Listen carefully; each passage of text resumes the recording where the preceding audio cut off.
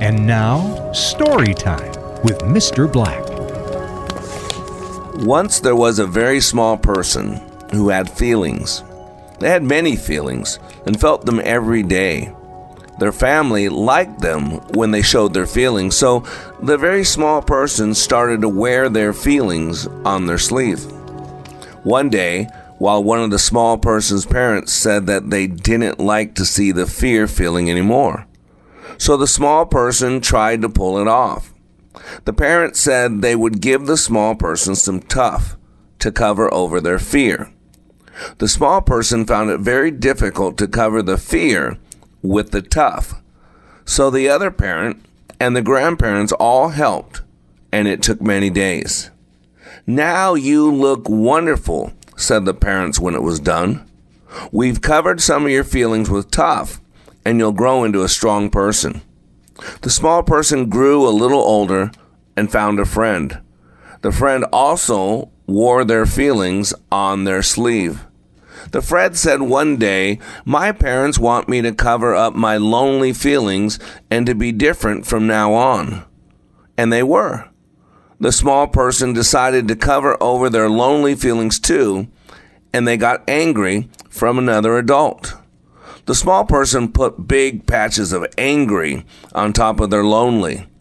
It was hard work to cover over the lonely feelings. One day, when the small person, who was now not so small, went to school, some of their lonely feelings started to show. So the teacher kept them behind and gave them some guilt to cover their lonely feelings. Sometimes when alone at night, the person would look at their feelings. They would pull off the tough and the angry and the guilt to look only at their lonely and fear. Then they would have to take a long time putting the tough, angry, and guilt back again. One night the person noticed that their lonely and their fear were growing and beginning to stick out from under the patches. So the person had to go to find some more angry to cover the lonely and got all the tough that their parents could spare to cover their fear. The person grew older and became very popular because everyone said they could hide their feelings well. The person's parents said one day that they had a proud feeling because the person had been so tough. But the person could not find anywhere to put the proud feeling, because the tough was getting so big. The person had trouble finding room on their sleeve for any other feelings. The tough and the angry were all that showed. Then after a time, the person met another person, and they became friends.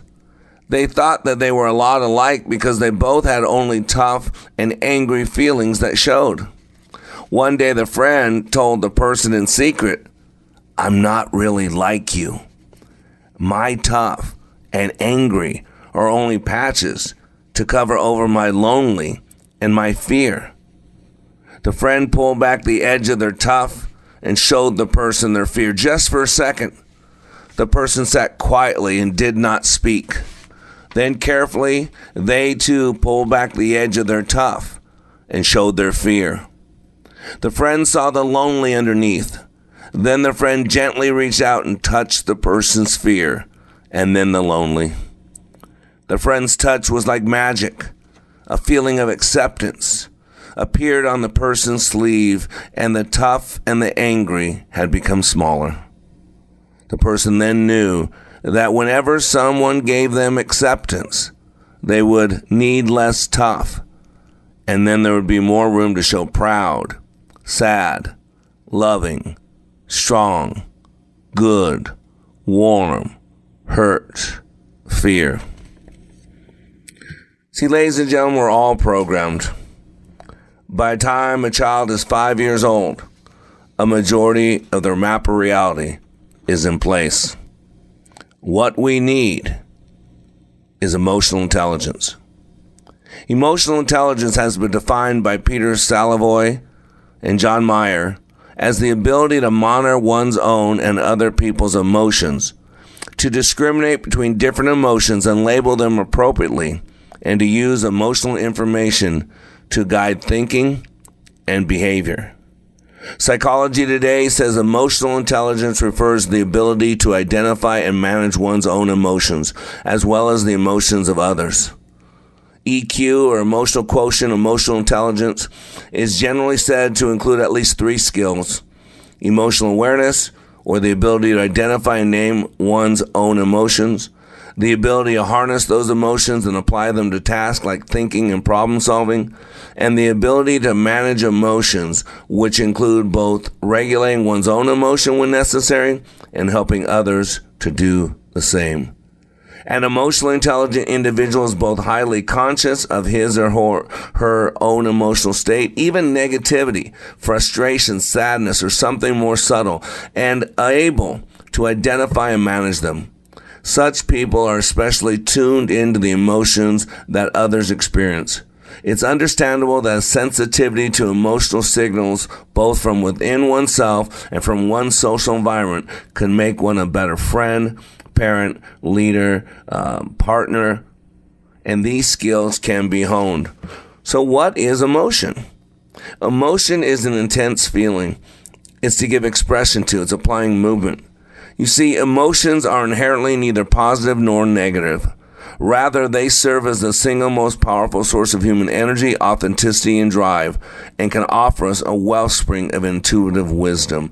In fact, emotions provide us with vital and potentially profitable information every minute of the day. This feedback from the heart and not the head is what ignites creative genius. It keeps you honest with yourself. It shapes trusting relationships, provides an inner compass for your life and career, and it guides you to unexpected possibilities. Now, contrary to conventional thinking, emotions are rarely intrusions into our lives, but they are intelligent, sensitive, beneficial, and even wise. They are the primary source of motivation, information, personal power, innovation, and influence. In most cases, emotions are not at odds with good judgment and reasoning. Rather, they inspire and enliven good judgment and reasoning and are linked to success and profitability. Consider this. Everything important that happens to us arouses emotion. Emotions are the indispensable fuel that propels us to greatness. Emotions come from the heart. Scientists can measure the heart's energy from 5 feet away. It activates our deepest values. It radiates. It knows things our mind does not and cannot know. The heart is a place of courage, spirit, integrity, commitment, compassion, empathy, understanding, caring, and most of the other great leadership characteristics. It is a source of energy that calls us to learn, cooperate, lead, and serve. And instead of most people becoming emotionally intelligent, you know what they become? They become emotionally dead. And they harden their heart, and they shut off their emotional connection, and then all hell breaks loose. The answer? Emotional intelligence. Get some. What the world needs now. You have been listening to Mr. Black, Master Trainer for Like It Matters. Please find us on Facebook by searching LIM Radio. Make sure to follow us, like our posts, and share with others. Also, search YouTube for Like It Matters. Be sure to like and subscribe to our channel. And for more information on how we can help you live life like it matters, go to likeitmatters.net, where you can find more information on our transformational training, our life coaching, counseling, our radio show, and other ways we help you continue the journey of living life like it matters.